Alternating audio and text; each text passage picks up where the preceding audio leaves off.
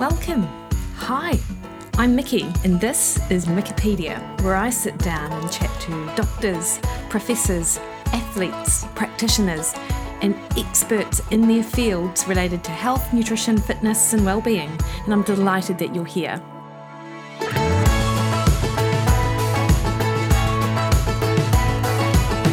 Hello everyone, it's Mickey here. You're listening to Mickipedia, and this week on the podcast I have the pleasure of speaking to my friend Michelle Mātangi, who is a health and lifestyle coach down in Taranaki.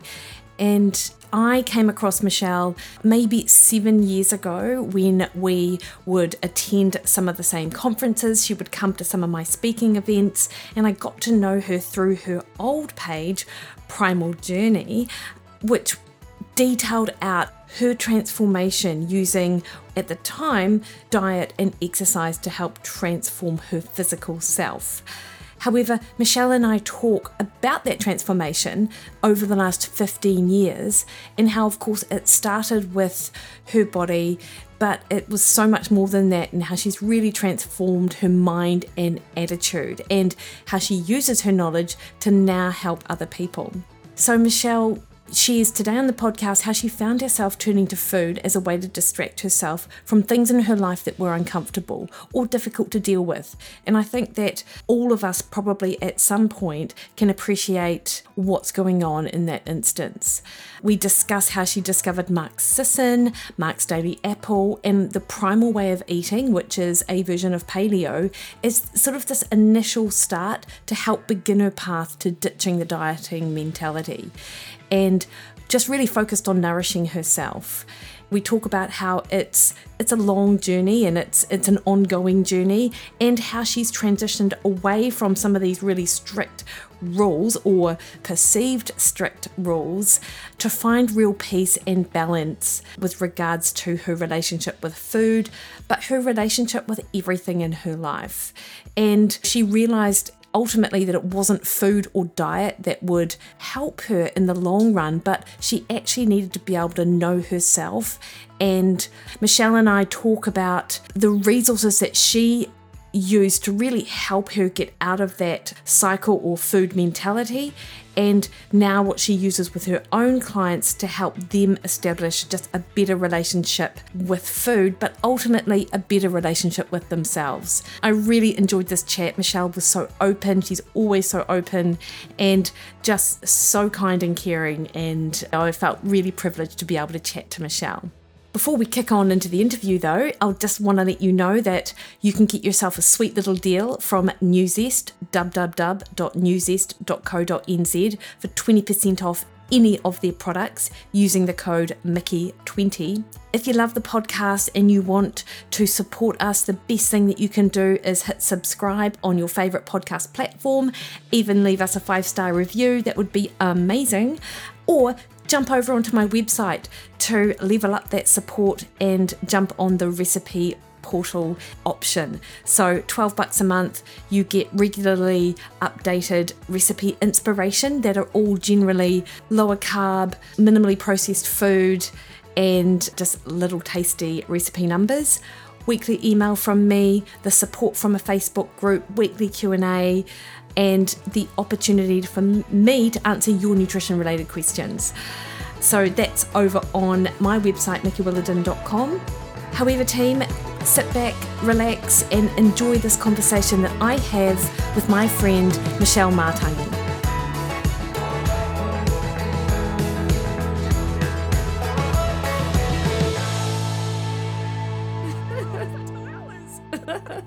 So, Michelle, we're going to talk today about your transformation, and not only obviously your very obvious and actually like really public physical transformation, because you've been so open over, I want to say the last 10 years, probably even longer, about your journey with that. And of course, your level of, maybe it's part of identity. Like, I feel like that's really changed for you. Like, you've used that knowledge and sort of used what you've learned about yourself and almost like transitioned it to be as helpful in other ways. So I really want to talk to you about that. But awesome. Really just my first question is, did you cold water plunge this morning? I 100%. Like I actually have only just warmed up. I did it at 10 o'clock. Yeah. So that I could give my body some time to warm up. But yeah, I totally got in my freezer. It's about 2 degrees at the moment. So ice floating around everywhere. You are definitely one of my inspirations for that. And I have mentioned this on other podcasts, and I'll mention it again because Barry edits it, but I really want one.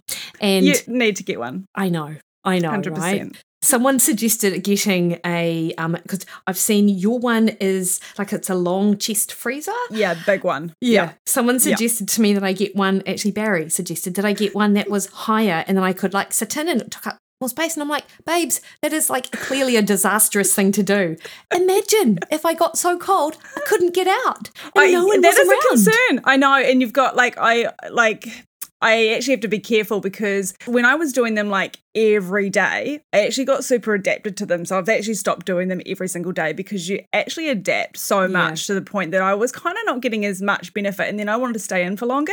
Yeah. And I've read that if you stay in for longer, your body literally can like kind of shut down and then you can't get out. So it's like you've really got to be careful with this stuff because you know, like small doses is wise. But yeah, when I first began, I definitely made sure like Mike was home and I was going to be safe because you've got to think about these things. Like it is quite serious. Yeah, you do. And actually what you just said there about small doses, I also feel that what you share on social and potentially a lot of your journey is around this minimum effective dose. Like, absolutely. What things that you've put in place to help sort of transform yourself, and then what other people can do to have a similar transformation, yet of course appropriate to their situation and their context and stuff. Was that a hard lesson for you to learn, Michelle, that whole thing? Yeah, totally. I've definitely always been that kind of all or nothing, all in or all out. Yeah. And it took a while for me to learn that, you know, the dose makes the poison, and you actually are so much better sometimes taking your time, making a longer time, smaller amount, getting your ego out of the way and actually just committing to a smaller amount, whether that's a 5-minute walk every day versus an hour walk now and then is kind of the everyday one is better, you know, in my opinion, because you're then becoming the person who goes for a walk versus, you know, the sporadic like, oh, I feel like it today, so I'm going to go do an hour walk. Whereas every day you probably don't feel like even doing a 5-minute, you know, if you're someone that's gone from being on the couch. So like those little steps are things that, you know, and it's same with like cutting out sugar. I think completely cutting it out is probably not going to happen for every single person, but minimizing and trying to shift your sugar to your meals, for your blood, you know, all those sorts of little things. It's like we're so fast to jump in all in and we don't stop to think about, well, what about our previous habits, and we've got to change these things over time because it won't stick, you know? So that is a massive part of I had to kind of almost get a bit of humility and go, you know what, I actually can't change every single thing at once. Yeah. And I think it's actually better to learn that way, but it took me a while. It took me a while to learn that lesson. So, Michelle, a lot of people who will be listening will be familiar with you and your journey, but not everyone will be. So can you sort of take a step back, right to sort of where it started for you? Oh, gosh, it's such a long time ago when I think about it. So this is back in the day. Obviously, you would have been around, but, you know, like Paleo Primal was still so fresh. It was like in its infancy. And I think it was maybe Mark's Daily Apple was probably the one thing that I sort of came across. I'd already toyed with Atkins long before that. But to kind of try and cut a long story short, I've struggled with my weight since I was quite young. Hit the age of 21 and found myself seriously depressed, very, very overweight and using food. Yeah. And I'd watched, obviously, my mum had used food for comfort, and like I guess we always had dessert. There was a lot of habits that had been, I guess, put in place that were not healthy. And I didn't grow up in an environment that was, there wasn't a lot of movement encouraged. It just wasn't that kind of life. It was a kind of survival. My dad was very, very unwell mentally. So those sorts of things, it was survival mode. It wasn't really like thriving, you know. And so as I got older, you know, I started to use food, that kind of thing. Also alcohol, drugs, that sort of thing. So it was very much like escapism. Yeah. Total escapism. I I started losing weight when I hit rock bottom. I was like, oh my God, I'm so overweight. I feel terrible in my skin. Did Atkins, and then I gained all that weight back because it was unsustainable, as it always is. And then I think it was pretty much, I'd done the Atkins thing. I'd gained the weight back. And then I was like, you know what? I hit 107 kilos and I was like, I can't live like this anymore. And the only way I know has worked for me, like successfully to a degree, which technically it really wasn't that successful because I gained it back, but was a lower carb approach. Yeah. And that's when I discovered Mark's Daily Apple, and it seemed very like, oh, this is actually quite balanced. Like there's still fruit involved, and it was just very, it just had a good approach to me. And that's really, I threw myself into that. And in a year, I lost 42 kilos. Wow. And how tall are you, Michelle? 5'7".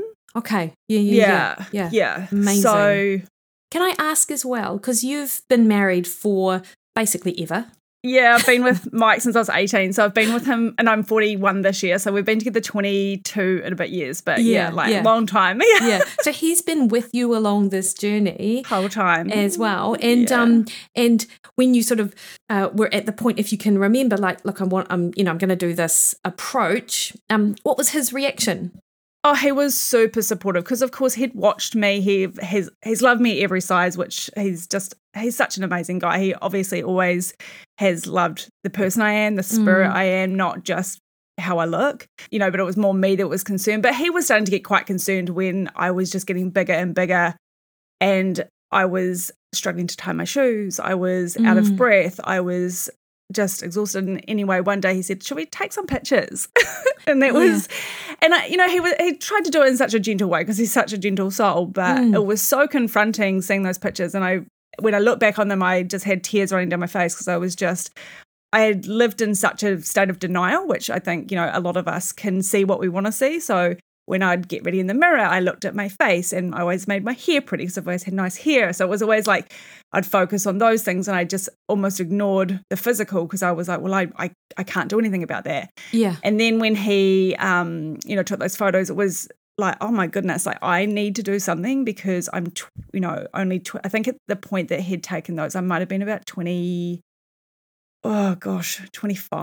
Yeah. Might have been, maybe a little bit less than that, but it was so confronting. And I was like, I am morbidly obese. Like when I actually realized, I was like, wow. And it gave me, I guess it shocked me into action, I guess you could say. Yeah. And that's interesting because I have so many conversations with people who say something to the sort of extent that I had no idea that I was as big as I was until I jumped on the scale and saw I had gained, I was 15 kilos heavier than I thought I was, which is pretty much what you've said, that they had avoided the metric which would tell them, some extent to how bad it was, and then focus on other things. So it was a real shock to them as well, which is exactly what you've just said. Yeah, like 100%. I mean, somehow in my mind, I had made being under 100 kilos somehow okay, which it wasn't, but how you just justify certain things, and I was going through a lot mentally myself. I was struggling with my mental health, and I guess when I saw that number, it was 107.1 kilos, and I was like, never again will I be this. Like never again. I'd made that deal with myself. I was like, never again. I'd gone. It was a sequence of events. It was that, hitting that number, seeing that, the photo that had been taken. I went shopping for a new pair of jeans because I was realising the stretchy ones I was wearing were not fitting. And I went into Jeans West and got the 2-for-1 deal and realised I had to get a size 20 and size 22. And that was like, I had been like a size 6, size 8. So this was like a real shock to my system. And I was like, oh my God, bought those. And I was like, I'm never going to end up in this position again. I cried in the dressing room. It was just one of those real moments. And the other moment was my sister had her baby shower and they did the whole guess of the circumference of your waist. And my stomach was bigger than my full-term pregnant sister. Wow. And that was probably the real kicker, because I was like, I'm really unhealthy. This is not just about how I look anymore. I'm really unhealthy. Like I'm struggling with my health. Mm-hmm. Yeah. Amazing. And so, Mike was super supportive. Anything I did, he was just my cheerleader, 100%. Yeah. Always has been. Yeah. And so over the course of that year, you lost 40 kilos? 42. Yeah. 42 kilos. Yeah. Wow. That's amazing. And how easy was it? I mean, looking back, I was so dedicated. Yeah. And I was so focused. I kind of made it like my full-time job. Yeah. And I know that sounds extreme, but I think when you're losing a big amount of weight like that, especially, a lot of people need to have weight loss surgery to lose that amount of weight. Like it's a lot of weight to shift. And I just made it like my job. It was like, this is the most important thing. I need to get this weight off for my health, for my future, for I want to stay in my marriage. There was just so many things that I knew, and I my mum struggled with her weight, my dad struggled with her weight, my whole family, and so I kind of had seen my future, what my future could be, and I really didn't want that, and so I guess I super focused on what I could have, not what I couldn't have, and back then I was quite strict. It was very much quite low carb. I didn't have potatoes, didn't have any of that, which I needed to do what I needed to do then to get that amount of weight off. And it worked for that. Yeah. Yeah. But then what followed that was also a lot of up and down in terms of me starting to understand that I couldn't have that really strict approach to food for the rest of my life. Yeah. It served its purpose for that 1 year, but I needed to find some more balance in there. And that's taken a really long time to learn. Yeah. A really long time to learn. So when did you start your Hungry for Balance page? So Hungry for Balance, well, first it was Primal Journey. Yeah, so it began as Primal Journey, long time ago. And then it went to Hungry for Balance. And I'm just trying to think, I'm pretty sure it would have been about 7 years after I'd lost that weight, because I kept it as Primal Journey. And then I think I changed it to Hungry for Balance because I was like, I'm hungry for balance. Like I didn't want to just live without potatoes or bread or anything for the rest of my life. Obviously, I guess it was around that era that I started seeing a lot of hormonal issues coming up for myself and then other people, and realizing, okay, for women, obviously it's a little bit tricky if you go too low carb for too long. There's such a thing as too much of a good thing that you can kind of take it to extremes. Yeah. And I love potatoes and I love having dessert, and I wanted to find balance, and I guess I'd shifted the weight, but now it became about, okay, I want to be healthy and I want to have a good approach to food and feel like I'm not living in a prison of only being able to eat this, and this, and not being able to enjoy myself. Yeah. And so I guess, I changed to the Hungry for Balance, and that was really a massive learning curve of what can I eat and still, have a good relationship with food, and not get hyper focused on one thing and it's taken me such a long time to learn that. Yeah. And really up until I would say 4 and a bit years ago, did I really, I'd gained a little bit of weight back.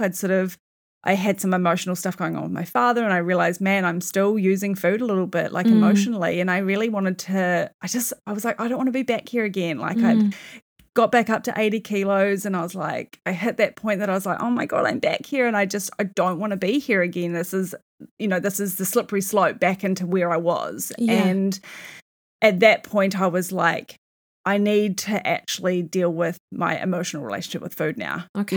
Yeah. I knew logistically what was going to help me lose weight in terms of food wise. Like I knew that, but I wanted to understand what was driving me. Like why was I constantly seeking external circumstances to try and change how I was feeling inside? Yeah. Okay. And so I really had to dig deep. And And Michelle, what did you do? Like, if someone, what kind of strategies and tools did you use to get you back to sort of where you want to be? Yeah, a lot. So at first I had to recognize that, again, I found that denial place again. Mm-hmm. I was what I'd say like a compulsive comfort seeking behavioral kind of person. I just always wanted to be comfortable. Yeah. And I listened to this podcast. I think it really helped me big time through my whole transition, but there were a lot of things that going on. This one line was, you can never get enough of something that almost works. Okay. Yep. So when you think about that in terms of, for me it was eating or shopping. Yeah. because they gave me this feeling of like dopamine, right? Got a bit of a dopamine hit. And that was what I was seeking. But it didn't work long term. You know, it worked for the very short amount of time. And then I was like, man, I'm quickly left feeling very deflated after that, you know? Yeah.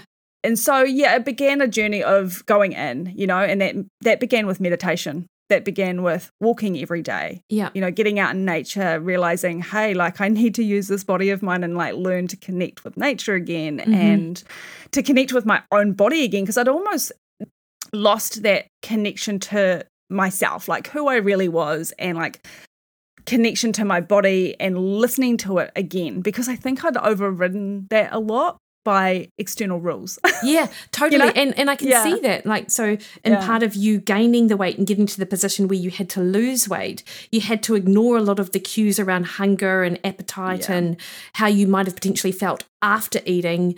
You know, of course, instantaneously it gives you that dopamine hit initially, but that post feeling. But then also when you're trying to lose weight, you have to, the structure and rules allow you to sort of do that, and you find there is security, I suppose, in that. Oh, yeah, absolutely. Yeah. So you kind of have to, I absolutely see what you're saying. I've heard a quote, that was a great quote that you just said, and I saw actually you reference, I'm going to say Anna Lembke. I'm not sure. Yes, Anna Lembke. Yeah. I was just saying to Mike before, how do I pronounce her name? So she's Dopamine Nation. Yes. Yeah. Amazing book. Totally. Yeah. So that she is honestly like, I think everyone needs to read that book. Yeah. That was and that's actually quite recent. But that was another one that really helped me grasp dopamine and really why we are constantly seeking. And in this time now, we're always on our phone. We're always distracted. We're always, you know, you can take things that may even seem healthy and then take them to extremes, you know. We're not very good at dealing with boredom. No, totally. And if I think about it just in today's in the environment we're in today, dopamine hit for us are those 1 p.m. briefings. That 100%. That they've suddenly brought back for whatever purpose. I have no idea. And you sort of get sort of tied to this, want to know the numbers, want to know what's going on, want to know the changes. Whereas actually, if you stepped back, like nothing would actually change day to day, but in your head, you're sort of seeking something day to day. Yeah. I've heard Tim Ferriss say to get out of your mind, you have to get into your body. And absolutely. And I feel like that's exactly what you've just said there, because you've not always been someone who's loved being active. Is that right? I've got a very complicated relationship with exercise. Absolutely. Like when I lost that big amount of weight, I didn't even need to exercise. It was food. You know, food is if you want to lose a big amount of weight, look, exercise is obviously does so many benefits for you aside from, lose weight. But at that time, it wasn't a tool that I really executed a lot. Like, I walked a little bit and I went to the gym occasionally, but it wasn't a big part of my life. Yeah. Until more recently, when I realized I was in my head a lot and my mental health was suffering, and I was like, I need to get out of my head and into my body. Yeah. And that I started like using a spin bike and going walking and doing that sort of thing. And really, you know, in the past I was so afraid of getting that, like feeling quite sick when because when you're really unfit and then you go to start exercising all of a sudden, it's quite an unfamiliar and uncomfortable feeling. Yes. You know, and I was like, I had avoided that for such a long time, but now I seek it, I embrace it. I'm like, yes, this is what my body can do. And it might feel awful for a minute, but I feel so incredible afterwards. And now I know that I'm someone that can actually give myself a healthy dose of endorphins through a form of exercise that we're supposed to move, like our bodies are meant to move. And so I guess it's taken me a really long time to get to that healthy place with exercise. Yeah.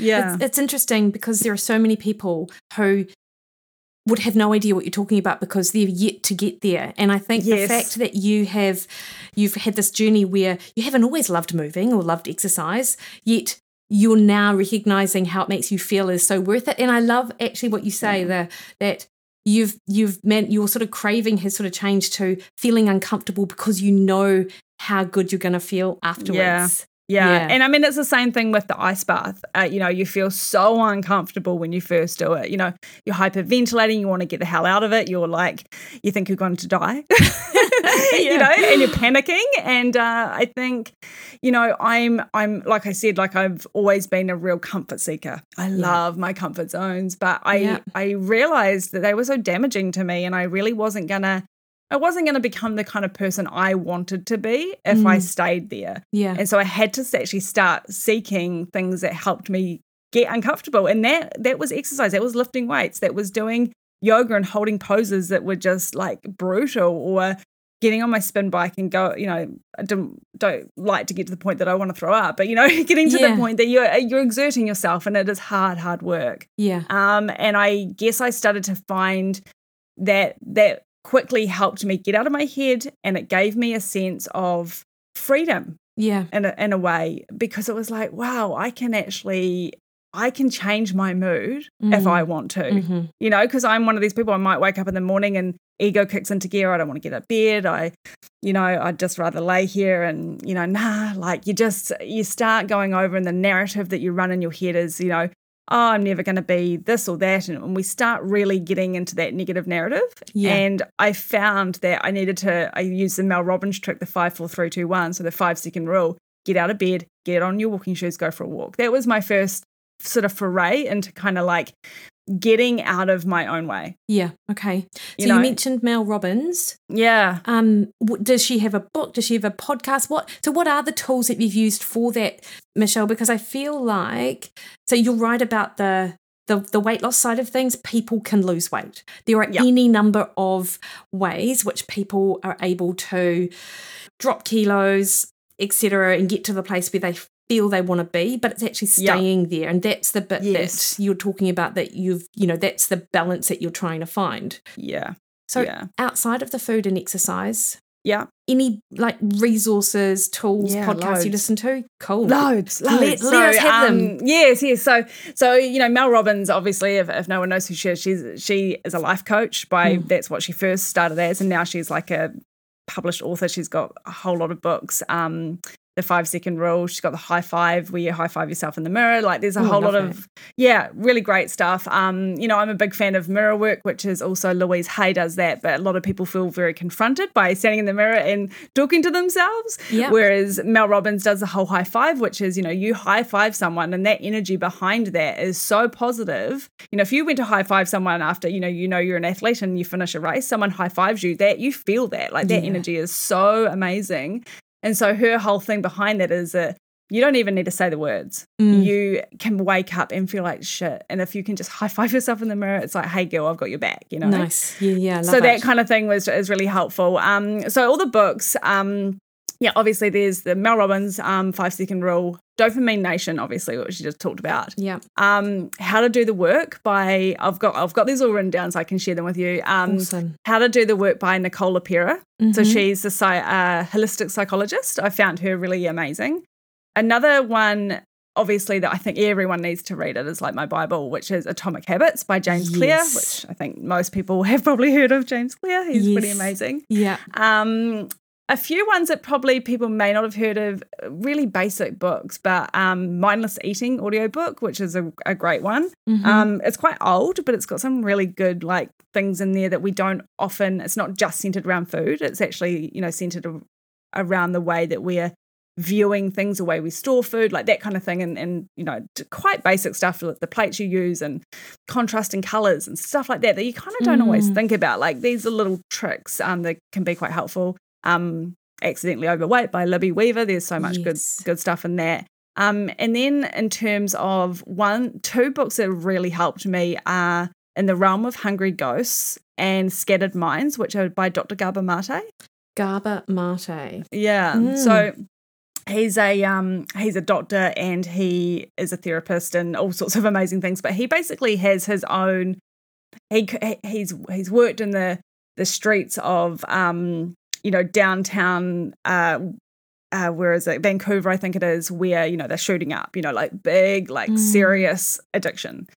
And he sort of, he has a shopping addiction. And I know, to compare shopping addiction to a cocaine or heroin addiction is kind of not the same thing. People sort of think, well, they're completely separate. But what he sort of found was through watching people that use drugs or use food, like they're the same kind of thing.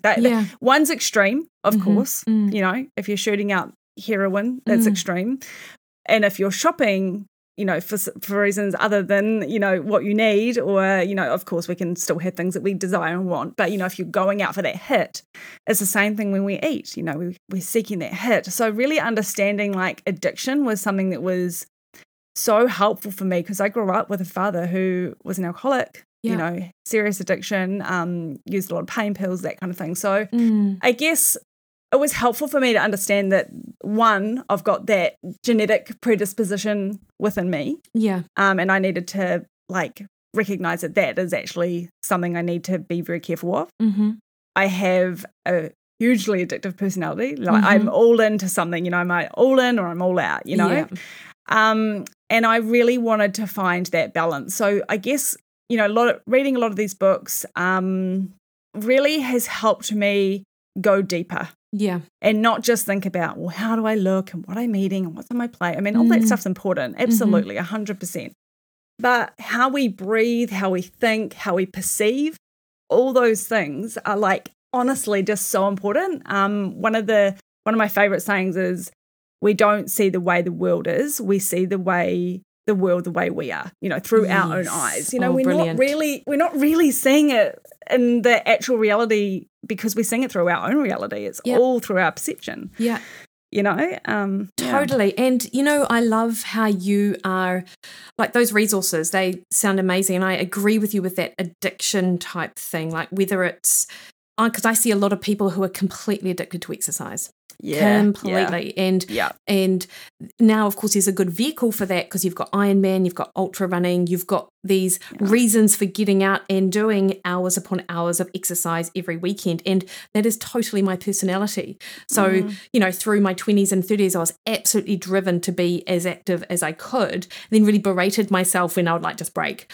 And it's taking me such a long time to actually realize that it's not I still in the weekends sort of fight against that envy that people can go out and run for 4 hours, whereas there's no way that I physically could do that and then still do everything that I wanted to do.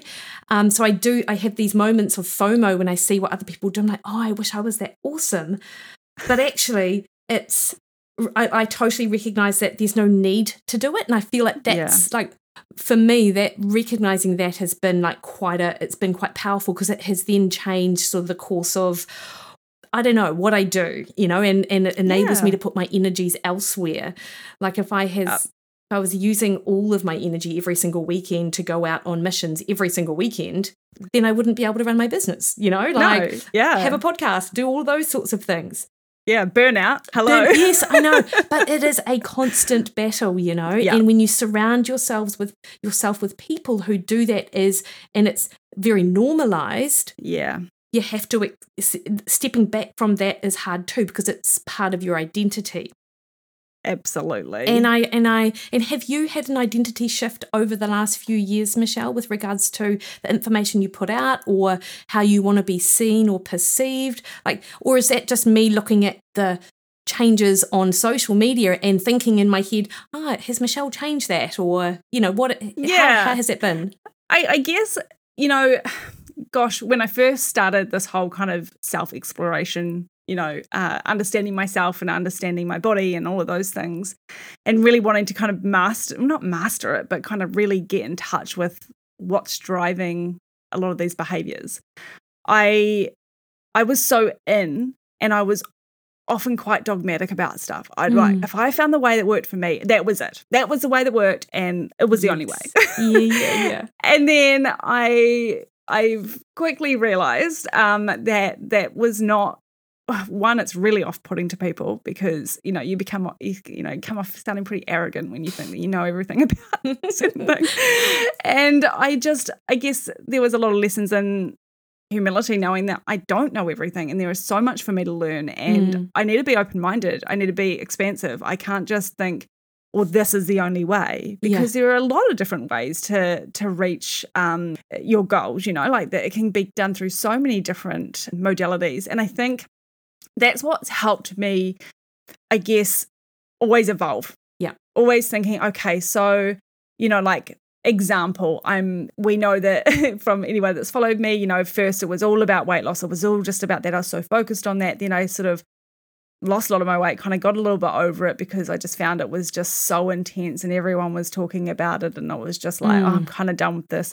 Kind of went into the body positivity realm, and that's when I started to gain some weight and, you know, had emotional issues going on. And then I was like, oh my God, I need to find the balance again. And then, you know, I started decorating my house, and there was just all sorts of little different avenues. But what I've learned through a lot of that was what I was seeking creativity. And a lot of that, you know, I was seeking physical creativity. I needed to do something with my hands other than just focusing on, I guess, everything being so serious. Like, you know, when you're talking about health and nutrition and behavioral change, these are quite serious topics, you know, and we don't often allow ourselves to like play and do something that's fun and like explore our creativity. We just don't do that because we're so focused on the goals that we've set and we've got to make them happen. And I guess through, you know, learning to meditate, doing my ice baths, getting in the garden, going for, you know, walks for fun, not just for exercise, you know, and, you know, going to the beach and swimming and all those things, because I love doing all that sort of stuff. I think it's helped me reconnect with that playful side of me, because I think that was really missing. Yeah. And I think it's missing for a lot of people. Yeah, 100%, right? And if there is something missing, then you're going and you haven't quite discovered what that is, maybe you'll do what you were describing with sort of eating and stuff. You'll look for it elsewhere. Absolutely. Yeah. Absolutely. Yeah. That reminds me, like, to use a nutrition analogy, but when people are like, I really want chocolate, and then they have 5 different things which aren't chocolate, and then have chocolate. And then have chocolate. Totally. Because what they actually wanted was a chocolate. But, you know, it's, you know, when you are interested in something and really passionate about getting into it, like you find that like you're not hunting in the kitchen and looking for food, because you've actually got something else that's, you know, you're actually interested in something that's stimulating your brain and doing something that's exciting, because I know for a lot of people it can be boredom. They're just bored. Yeah, you know, 100%. And they get on their phone and they scroll and then they feel like shit. Then they get off the phone and they go to the pantry, or, you know, like it's just, and we get stuck in this kind of work, hustle. Everyone's in this like side business, and you're like, I'm all for that, because, you know, like I run my own business and I've run 2 businesses at once, and it's exhausting. And when I just stepped back and was like, okay, I need to actually give myself permission to have creativity every day. Yep. You know, however that looks, whether because I sew, I knit, I do a lot of these kind of old-fashioned things. Garden is just because, you know, I just love getting my garden. And those things have allowed me that kind of exploration outside of just the self of improvement in terms of physical improvement, or, you know, it can be quite exhausting sometimes in this kind of like coaching world and health coaching world. We're always like, wanting to be better. And I'm all for that. But sometimes it's exhausting and we need to take a step back and go, what about just being? Yes. How much, when are you enough? You know, when you're enough, Yeah, totally. You don't always need to be changing, you know, like you can actually just stop and be. And I think that's the hard thing about being in this kind of you know, being on the internet all the time and being on the socials, is that we're constantly in this comparison mode, as everyone knows. And when we're living in that state, we're living in that adrenaline's always going, and we're always sort of seeking, you know, we never just like, okay, well, am I like, what do I actually want? What makes me happy? You know, like stop and ask those questions, like sit down with yourself, journal, like we don't do that. And like a lot of the work that I do with women now is actually getting them to take the time to slot into their week. Hey, how about we sit down and actually discover what it is that brings you joy? What is it that you want to do with your life? You know, are you just so busy and hectic with filling your day with all this other stuff that you're actually not fulfilled? Yeah. And when you're not fulfilled, you often seek food, or you seek things outside of yourself to fulfill that. Yeah. Do you know, Michelle, when I talk to people about, because obviously this is my job to talk to them about their diet, and people are very quick to take advice on diet, particularly because, you know, I'm a so-called expert. Yet when I have conversations like that with them, they almost don't expect it in the conversation that we have. So people who work with you, they're probably all in for that and they're really wanting to explore that. Whereas if people haven't thought about it before, then they don't see the link between what makes them happy and how do I get back into my size 12 jeans? You know, they're like, or they do. They think that being happy means getting into those size 12 jeans, but actually it's that overall life fulfillment that's preventing them from naturally being in a body that is natural for them, and they feel satisfied and happy about it. Yeah, like I think, and I do get a bit of obviously clients a lot they come for different reasons, but often weight loss is obviously a very prevalent thing for a lot of them. They want to lose weight, but at the same time they want to be happy. They realize they've probably lost weight before and then it hasn't led to the life they thought it was going to. And so, my philosophy really is like thinking about the 4 pillars of vitality. The 4 pillars of vitality are the things that I make sure are always centered around our health. So mental, physical, spiritual, and emotional well-being. Yeah. And now how have you framed this? So is this from the reading that you've done? Is this the framework you work with people? How does that sort of fit into your coaching? I mean, a lot of this has come through my own journey. So it's not come by, of course I read a lot of books. I have taken courses. But at the end of the day, I sat down, I worked out like, well, what did I do? Yeah. And then and then of course, when I first began, which like 3 years ago now, I was like, you're so new and you're sort of starting out and you kind of figure out what kind of works for people, what doesn't, and like what errors you might have made, and kind of being critical enough to sort of like assess like what's really going to help people and what they really need and what they want. And I think, everyone comes for the physical. Yeah. Everyone, like you said, they want to fit the size 12 jeans. They want it. They just they're so some people are so desperate, and I get that desperation because I've been there. So I'm totally empathetic to it. But at the same time, I'm like, if you don't work on that spiritual side and connecting with yourself, I'm not talking about God. I'm just talking about getting in like with what's going on for you deep down. If you don't get in touch with that, if you don't look after your mental, your mental well-being. If you don't go and do activities that you enjoy and bring you joy, if you don't connect with others, you're still going to feel exactly the same as you do now, but in a smaller body. Yeah. And it's not going to bring you the joy that you think it will, because I've been there. I was 54 kilos when I got to my last weight and I was miserable. Yeah. Absolutely miserable. Yeah, crazy. Yeah. So it took me, I guess, learning that and then knowing that, a number or a size is not where happiness resides. Yeah. Not at all. Yeah. But the two can coexist. You can still strive for happiness and go wanting to get to the size that you want to get to, but at the same time you still got to do the work. You got to do the inner work. You've really got to. And if you don't, you're going to learn the hard way. Yeah. Eventually. Yeah.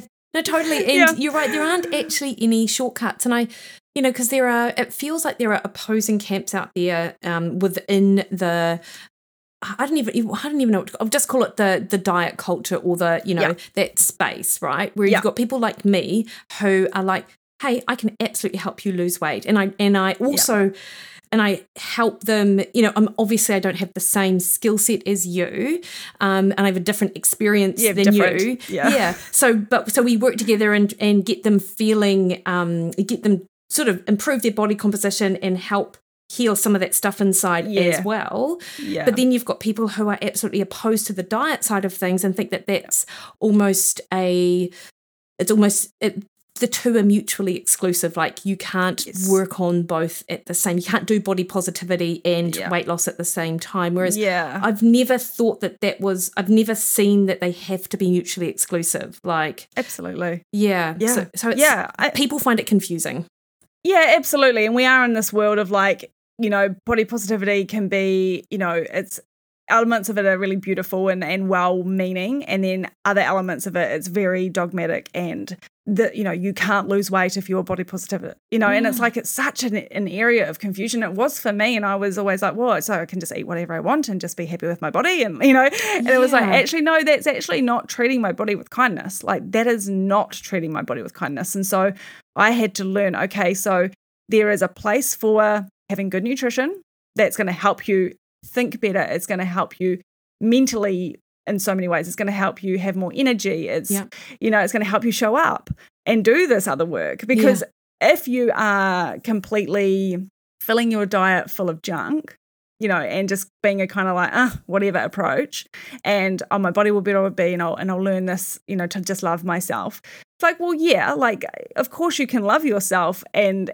still be working on yourself at the same time. Like, they don't need to actually be opposing views. You totally can. And in fact, it's really vital, because especially if you've been super, like, overweight, like I have, like over 100 kgs for my height, you're left with a lot of loose skin. You're left with a body that is never probably going to be maybe what you thought it would be in your future. You probably never thought it would be like that. And so there is an amount of acceptance that you have to bring when you even like, you might have muscles underneath some loose skin, and you're like, well, it's never going to be all tight and taut and perfect, because I've been 40 something kilos overweight and my body is stretched. And it's like, you have to, that's what I mean by, if you're just focused on the physical, then you're going to be disappointed, because you're going to get to that weight and you're going to go, well, actually, it probably doesn't look the way I thought it would. And if you just work on the emotional and ignore the physical, then you're not really going to be very healthy either, because I think the two need to go together. Yeah. Honestly. Yeah. No, I completely agree. And, Michelle, I feel like the work that you've done on the inner and on the inside, I imagine that it must have been quite helpful for you over the last couple of years, because I know that because you've been quite public about it on social, that you've had a couple of health issues, which meant that you've had to be more restrictive with your diet in order to try to get to the bottom of them. And for some people, that might have been a trigger to have gone down a rabbit hole to then rebound and go backwards. Whereas, and I'm not sure, I mean, maybe it's just what and it is all what I see on social, but I don't feel like that's been the space for you. So has that helped you in that regard as well? Yeah, I guess sometimes it can be good. I have a couple of things that have sort of happened for me, and more recently, I'm sort of dealing with some health issues in terms of my own, but also with my mum. My mum's really unwell at the moment. And so that has sent me a little bit down like I want to eat because that's always been my go-to. It's always been my go-to. But then I've dealt with a lot of that stuff, and I'm like, well, I can't eat anymore. Like, I need to find something else, and I need to really deal with the stuff. Sometimes going back to a beginner level can actually be really helpful for me then working with a client, because sometimes I forget how hard it is. Yeah, when you're battling that inner critic and it's so loud and you haven't understood how to communicate with it yet, because that really is like your inner critic is like your best friend with like lousy communication skills. That's a great way to put it. That is great. Yeah. So you have to learn to get okay with, I guess, failing to a degree, failing and not seeing, I always think failing forward, thinking about, okay, so right, I've done this and it hasn't worked, and now I need to go back to the drawing board, and I might need to adapt some things, I might need to look at some things. I've dealt with migraines for like most of my life. They're vestibular migraines, so it gives me vertigo. And so I've had a lot of health issues, and I still deal with them. And more recently, I've been to a specialist who's helped me get further down into like the kind of mast cell activation, the histamine issues, that sort of stuff. And so it does make it a little bit tricky, because I'm all about balance with food and having kind of everything, but at the same time, I do need to sometimes be a little bit stricter, because I'll have a health flare. It'll flare up and I'll feel terrible, and then I feel like I go downhill and that sort of thing. So I do need to often bring it back. I've done keto for migraine, as you've helped me with, which was great, but at the same time it messes with my sleep. So there's things that you have to toy with, and I think understanding, I think always coming with an open mind and a beginner mindset, and knowing that I don't have all the answers. Like, when I talk to my clients, I'm not like sitting there going, you need to eat this, this, and this. Like, I'm all about balance, but at the same time, how about if you're someone that has a lot of binging issues, maybe we need to look at this and go outside, like source outside as well. I'm not just going to be like, well, eat what I eat, because it's not going to help anyway. Like we're so individual and we need different approaches. And so I guess, I am very public about my struggles and what I go through. And while at the same time trying to keep balance, and even when I did a sort of like a liver detox with Dr. Libby, and that was a lot of really great food. It was great whole foods. It wasn't really anything too crazy. But of course, as soon as you say no refined sugar, no dairy, no gluten, it's like, oh my God, that's like, what else is left? But there's actually, so much. And I think that inspired a lot of people, because they were sort of like, well, how can you just do that? Because I've enrolled in the same course, but I haven't done any of the diet stuff. And I'm like, well, this is where you've got to get your mind to a good place. Because if your mind's not in the right place, you can go on any diet, but you won't stick to it. You won't follow through, because you're not in a good place with yourself emotionally. So when you are feeling crappy and you want to go and use food and you want to get a sugar hit, you're going to do that if you haven't learned other techniques. For myself, for instance, lately with dealing with my mum and that sort of stuff that's going on, I have to dig deep, man. Like I have to dig deep. Yeah. I have to sit with it. I have to lean into it. I have to, I go and have an ice bath. I do a meditation. Every now and then it happens that I'm ending up on the couch with like a bowl of ice cream that I probably wouldn't have done before. But I'm also very honest with all my clients about that. I'm like, you know what? I still struggle. Yeah. I'm not going to sit here and preach that I've got it all figured out. I still have my moments, but I'm very good now, I guess, and this is what I think meditation has afforded me, is having the space between the stimulus and the response. Yeah. So when I get that like urge and that feeling festering up in me that I'm like feeling super uncomfortable and I want to just soothe it straight away, I'm really good at being able to stop and go, what is this? What am I feeling? Mm-hmm. What is the emotion? And often we can't define it in the moment. We can't sit there and go, well, I'm feeling sad, because it actually could be another feeling that we can't articulate at the time. We might just be feeling a little despondent or a little bit let down, and we don't associate that with being sad, or maybe we're frustrated, but we don't think that means that we're angry. There's just so many emotions that we just, I think as young people, we're not taught how to really tap in. Yeah. Yep. How to really tap into that. Yeah. And so that's something I've learned. I guess I've learned, and I'm still learning, that not to be afraid of your emotions, because it's just an emotion and it won't kill you. Mm-hmm, mm-hmm. And leaning into it is actually really helpful, because it tells you a lot about yourself. Amazing, Michelle. And I feel like it's your honesty and openness. That's why you connect with so many people on social, because everyone knows now that a curated social media account is just that. Very few people I know would ever buy into someone who is perfect. Yet also you get the people who are almost perfect, yet they appear to be disheveled once in a while to show you that they're normal. Where and that always makes me laugh almost as much. But you, like, with you're really open and honest. And whilst there are periods of time, like when you do the Dr. Libby liver detox, which I actually, from a diet perspective, in my head, when you sort of embarked and did that, I just thought, well, that's just old hat for you. You've been, this is just you've been doing this for years. So it's no surprise. But it's that, what we define as balance, because balance is health at the end of the day. And if you include everything in your diet to have a balanced diet, that might not mean that you're balanced, because something else will shift out. Off. So I think people sort of have to understand that, because from a nutrition perspective, the traditional conventional approach is to have a balanced diet, but that means your health is out of whack. Yeah. I think that's what you understand, and that's what you show that you do. Yeah, for sure.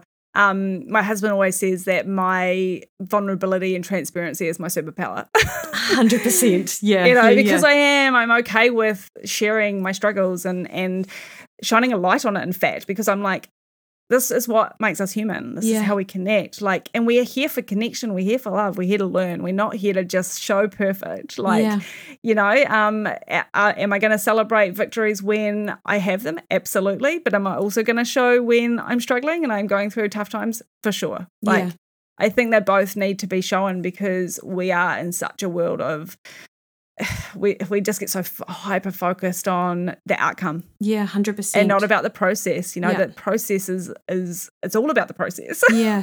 And what you said about sitting in that space between stimulus and response is that's something which is so difficult to learn. And if people can't do that, then it's, that's the bit that people do have to work on, right? Because therefore you then create that space to respond differently.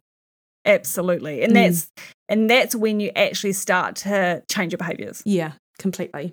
And so, we often go into a diet with like a mindset of like, right, I'm never going to eat sugar ever again. Yep. And it's like, look, like we'd all like to say that, but we are wired for sweet, and if you're someone who's going to go from eating a lot of sugar every day to 0, that's probably not going to work. Like you might have to slow it down with some other things, making sure you've got some fruit in there. Like, you've got to be realistic. Yeah. And I just think so many people are not realistic. They're like, right, I'm going to cut out all of these things and then I'm never going to eat them again. And it's like, well, like, it's great intentions. We all have great intentions, but then when you set the expectation that high, you've only got one place to go, and that's down. 100%. My two major things I did to change my diet when I came across Mark's Daily Apple and Sarah Wilson. Yes, Sarah Wilson. Yeah, amazing. Amazing. Was I cut? I immediately quit gum, which I had a massive addiction to.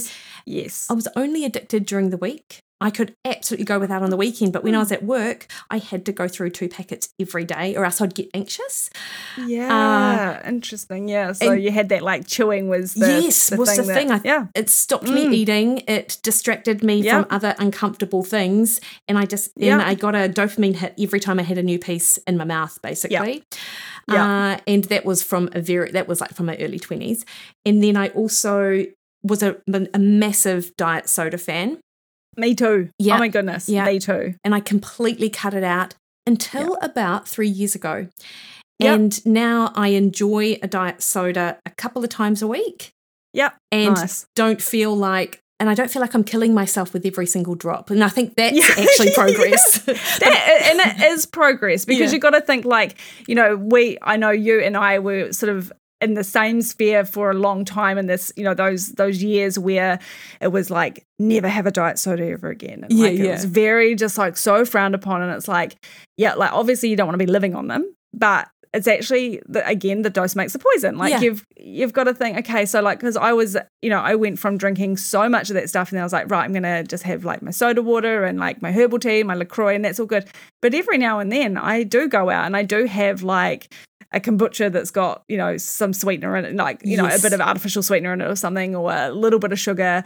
It's like, we can't, if it's not good for us mentally, it's not good for us physically either. 100%. I totally agree. Yeah. Yeah. Because if you're in that restricted headspace all the time, that is not good for you. No, I know. And I recognize that about myself. And that's like, there are some things which I would never be a good idea for me to completely abstain from because that would just encourage my restrictive mindset, which absolutely has been with me for so long. And that's it goes quite nicely with that obsessive exercise tendency. So, like they just, for some people, it just go hand in hand. So it's like a need to keep balance. One thing I will not do is go back to chewing gum though. There was nothing good about that habit. Nothing good comes from chewing gum. No. So Michelle, can we just finish off by you telling me how do you work with clients and like how does that look and whether or not you are in fact working with clients? Yes. So the way that I work is we normally do like a 12-week program. So I don't do any less than 12 weeks because in fact, in an ideal world, I would work with someone for a year. Yeah. Because slow weight loss is really what I think is going to be permanent for most people. 100%. And it's funny, because I do a bit of group coaching and I had a group, one of my group participants who's quite young, she was very skeptical to begin with and she was like, I don't know, like I would just want to jump on keto and just do that, and I know that all my friends are doing it, and I'm like, look, like there's nothing inherently wrong with that, but is that something you can see yourself doing for like a long period of time? No. Okay, cool. So do we want to find balance? Yes. So she discovered that this work does work if you do the work and you actually trust the process. So ideally we do 12 weeks. I work every week. We do a call, so like a Zoom meeting every week, check-ins multiple times during the week just to see how you're going and like checking in. Are you meditating? Are you doing the things that I'm sort of asking of you? So I kind of give everyone, particularly in my one-on-one, it's like, we're getting a little bit more in depth in one-on-one than I do with group, because of course you can, in a group setting, not everyone's feeling that vulnerable that they can share everything. But in one-on-one, we can get a little deeper. And so we kind of go through each week. I kind of have modules, I guess, that you could say, like, 1 week it might be we're talking about boundaries and like setting boundaries. And like, that's really a hugely important part of learning to respect yourself and show up for yourself, is setting those boundaries. Learning discipline, understanding, it does require discipline, and then you get freedom from that. It's liberating, and like it's really how we start to carve out the person that we want to be. Yeah, nice. Yeah. And so, there's I obviously, for the first sort of 6 weeks, we work a lot around mindset. Mm-hmm. It's clearly mostly mindset in the first 6 weeks. And then after that, we sort of work a little bit more on, how we can find that balance with food, how we can find having a healthy relationship with food, and, how that looks for each different person, because I think it is different. Like you just said before, having a diet soda for you now is actually something that's been really powerful for you, and like it's now looks like success. I think that's important for people, because people can come from a super restrictive background of never allowing themselves to have dessert when they go out. Mm-hmm. And then we can have the extreme other end that they have 2 desserts when they go out, and they, are having it all. So it's finding, I think everyone's very different. And so I don't go in with this super dogmatic approach that it's a blanket, rule for everyone. It's just, this is kind of what I think is going to be helpful for you, and let's see what's working for you, what's going to be sustainable. And I think that, it's hard with coaching, because with one-on-one, it is a massive trusting process. You've really got to trust the process, because like I explained to people, it is like going into your wardrobe, pulling all of your clothes out of your wardrobe, throwing them on the ground and going, I'm going to sort my wardrobe out. And then you pull everything out, and then you look at the ground and you're like, oh my God, why did I do this? Why did I start? Oh, I'm really regretting it now. Like, I've got to take these clothes to the Salvation Army, and these ones I might sell. And, eventually you start going through it, and it's like messy action, really, And a lot of people don't like messy, they just want to put things in a box and just either put them away and leave them there, or if I bring them out, that means I have to deal with them. 100%. What a great analogy. So that's what we're doing. We're dealing with it. We're again, setting aside time, which often people don't allow themselves that time, because they're like, I'm too busy for this, and it's like, well, like, are you too busy to have a great relationship with yourself and move forward? Because, a lot of people are holding themselves back, like I said, getting in their own way. And I've certainly lived that a lot of years, and it's taken me a long time to get to a place of balance. Yeah, nice. And it's something I still work on. So I work with people one-on-one. I have probably got another spot coming up very soon. And then I really want to get a group together. People have been a bit, the financial part's always a little bit tricky. People don't want to always invest in group. But I'm actually working on a program now, which I'm going to do for a little bit more achievable for more people, so a little bit lesser financial commitment. Amazing. But it's going to be a little bit more self-led. As you can't be in all places at all times, so you have to sort of adapt. So that's going to be happening. I'm working on that at the moment. So, well, Michelle, would it be all right once it's sort of at that stage if I get you back and we can talk about the components of it? Because I think people would be so interested. Because I think it's what the work that you do is so important. And you're right, that financial barrier for some does make it hard, because there's one Michelle. Yeah. Yet also, if you can make your knowledge just a bit more accessible via, say, a course or whatever, then a lot more people can benefit. Scalability, man, saves everyone. I know, and that's what I've had to learn. Like, obviously it's like, when you do something, like, I just want to make sure that it comes across right, and that people are like doing the work, because it's always the whole, you've got to do the work. Like, you can lead the horse to water, but you can't make it drink, sort of thing. It's that same thing. Like, I could share all the content in the world, but people could still not do the work. And so I guess there's been that tug with me that I'm like, I don't want to put this out there and then people not do it. Yeah. But at the same time, that's not my responsibility. I really need to just trust the process and know that, if people, I guess, resonate with me and with what I've got to share, they will do it. 100%. Totally agree. Yeah. So it's, trusting the process myself as well. No, I love it, Michelle. And thank you so much. Like, you've shared so many useful, amazing resources, which I think people would really benefit from. Even just some of those initial sort of mindset, the Dopamine Nation, Gabor Mate, was it? Yeah, Dr. Gabor Mate. Yeah. Some of this stuff's quite heavy going, but I've got some really great podcast specific episodes that I can actually give you and link you. That would be amazing. They were quite pivotal for me. So I will definitely give you those. Excellent. Because some stuff can be quite heavy going and it can get a bit intense. So you got to make sure that, I don't overwhelm people with, it's kind of like yourself, all the nutrition geeky nerd stuff, but you've got to make it accessible for other people to digest. Totally. That's my thing, eh? It's like I just I say too much and then people get like, what? You lost me. Yeah. I know a lot of that stuff because I'm super nerdy and geeky and I love science and I love all that stuff, and so I get it. But a lot of people it gets lost on them because it just goes over their head and they're like, what are you talking about? What? Like ghrelin, leptin? What do you mean? Yeah, totally. 100%. Yeah. So if you are able to give me those links, that would be amazing. Yeah. Where can people find you? So you can find me at michellemartangi.com, which is my website, so you can book a discovery call through that. Fantastic. You can find me at Instagram, which is Michelle Martangi, and I'm on Facebook as well. Same thing, Michelle Martangi everywhere. And then email is just hello@michellemartangi.com. It's easy. And I will obviously put those links in the show notes. Michelle, thanks for your time. You've been amazing. Thank you so much, Mickey. And I have to say, I've learned so much and so many kind of techniques and tools from your page that I share with people as well. And I love the whole sort of learning community and that we're all basically here for the same reason. And the more that we can sort of help each other, the more we're able to help other people as well. So it's awesome. Yeah, all about collaboration over competition, for sure. And I've always loved connecting with you, Mickey. I mean, I remember coming to your talks a long, long, long time ago, and you'd come up and give me a big hug, and you've just always been such a beautiful support. So thank you so much. Oh, you're welcome. Awesome. Well, you have a lovely day in your garden. Yeah, I will. You too. Enjoy the rest of your day. Thank you. Cheers, Mickey.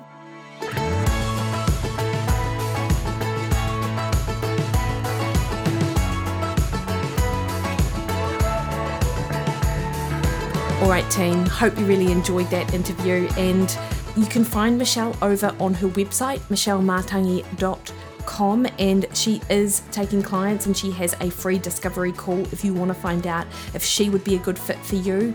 Of course, you can also go and follow her on Instagram as well. Such a wealth of information over there. So next week on the podcast, I have an awesome conversation with Professor Aima Dolan, who is based over in Brazil, about her work in bone metabolism, and also we touch briefly on low energy availability from an evolutionary perspective.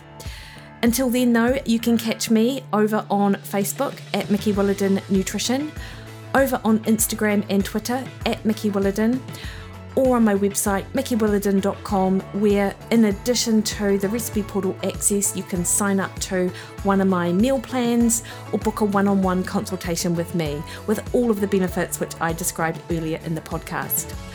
All right, team, you have a great week and look forward to catching up with you soon. See you later.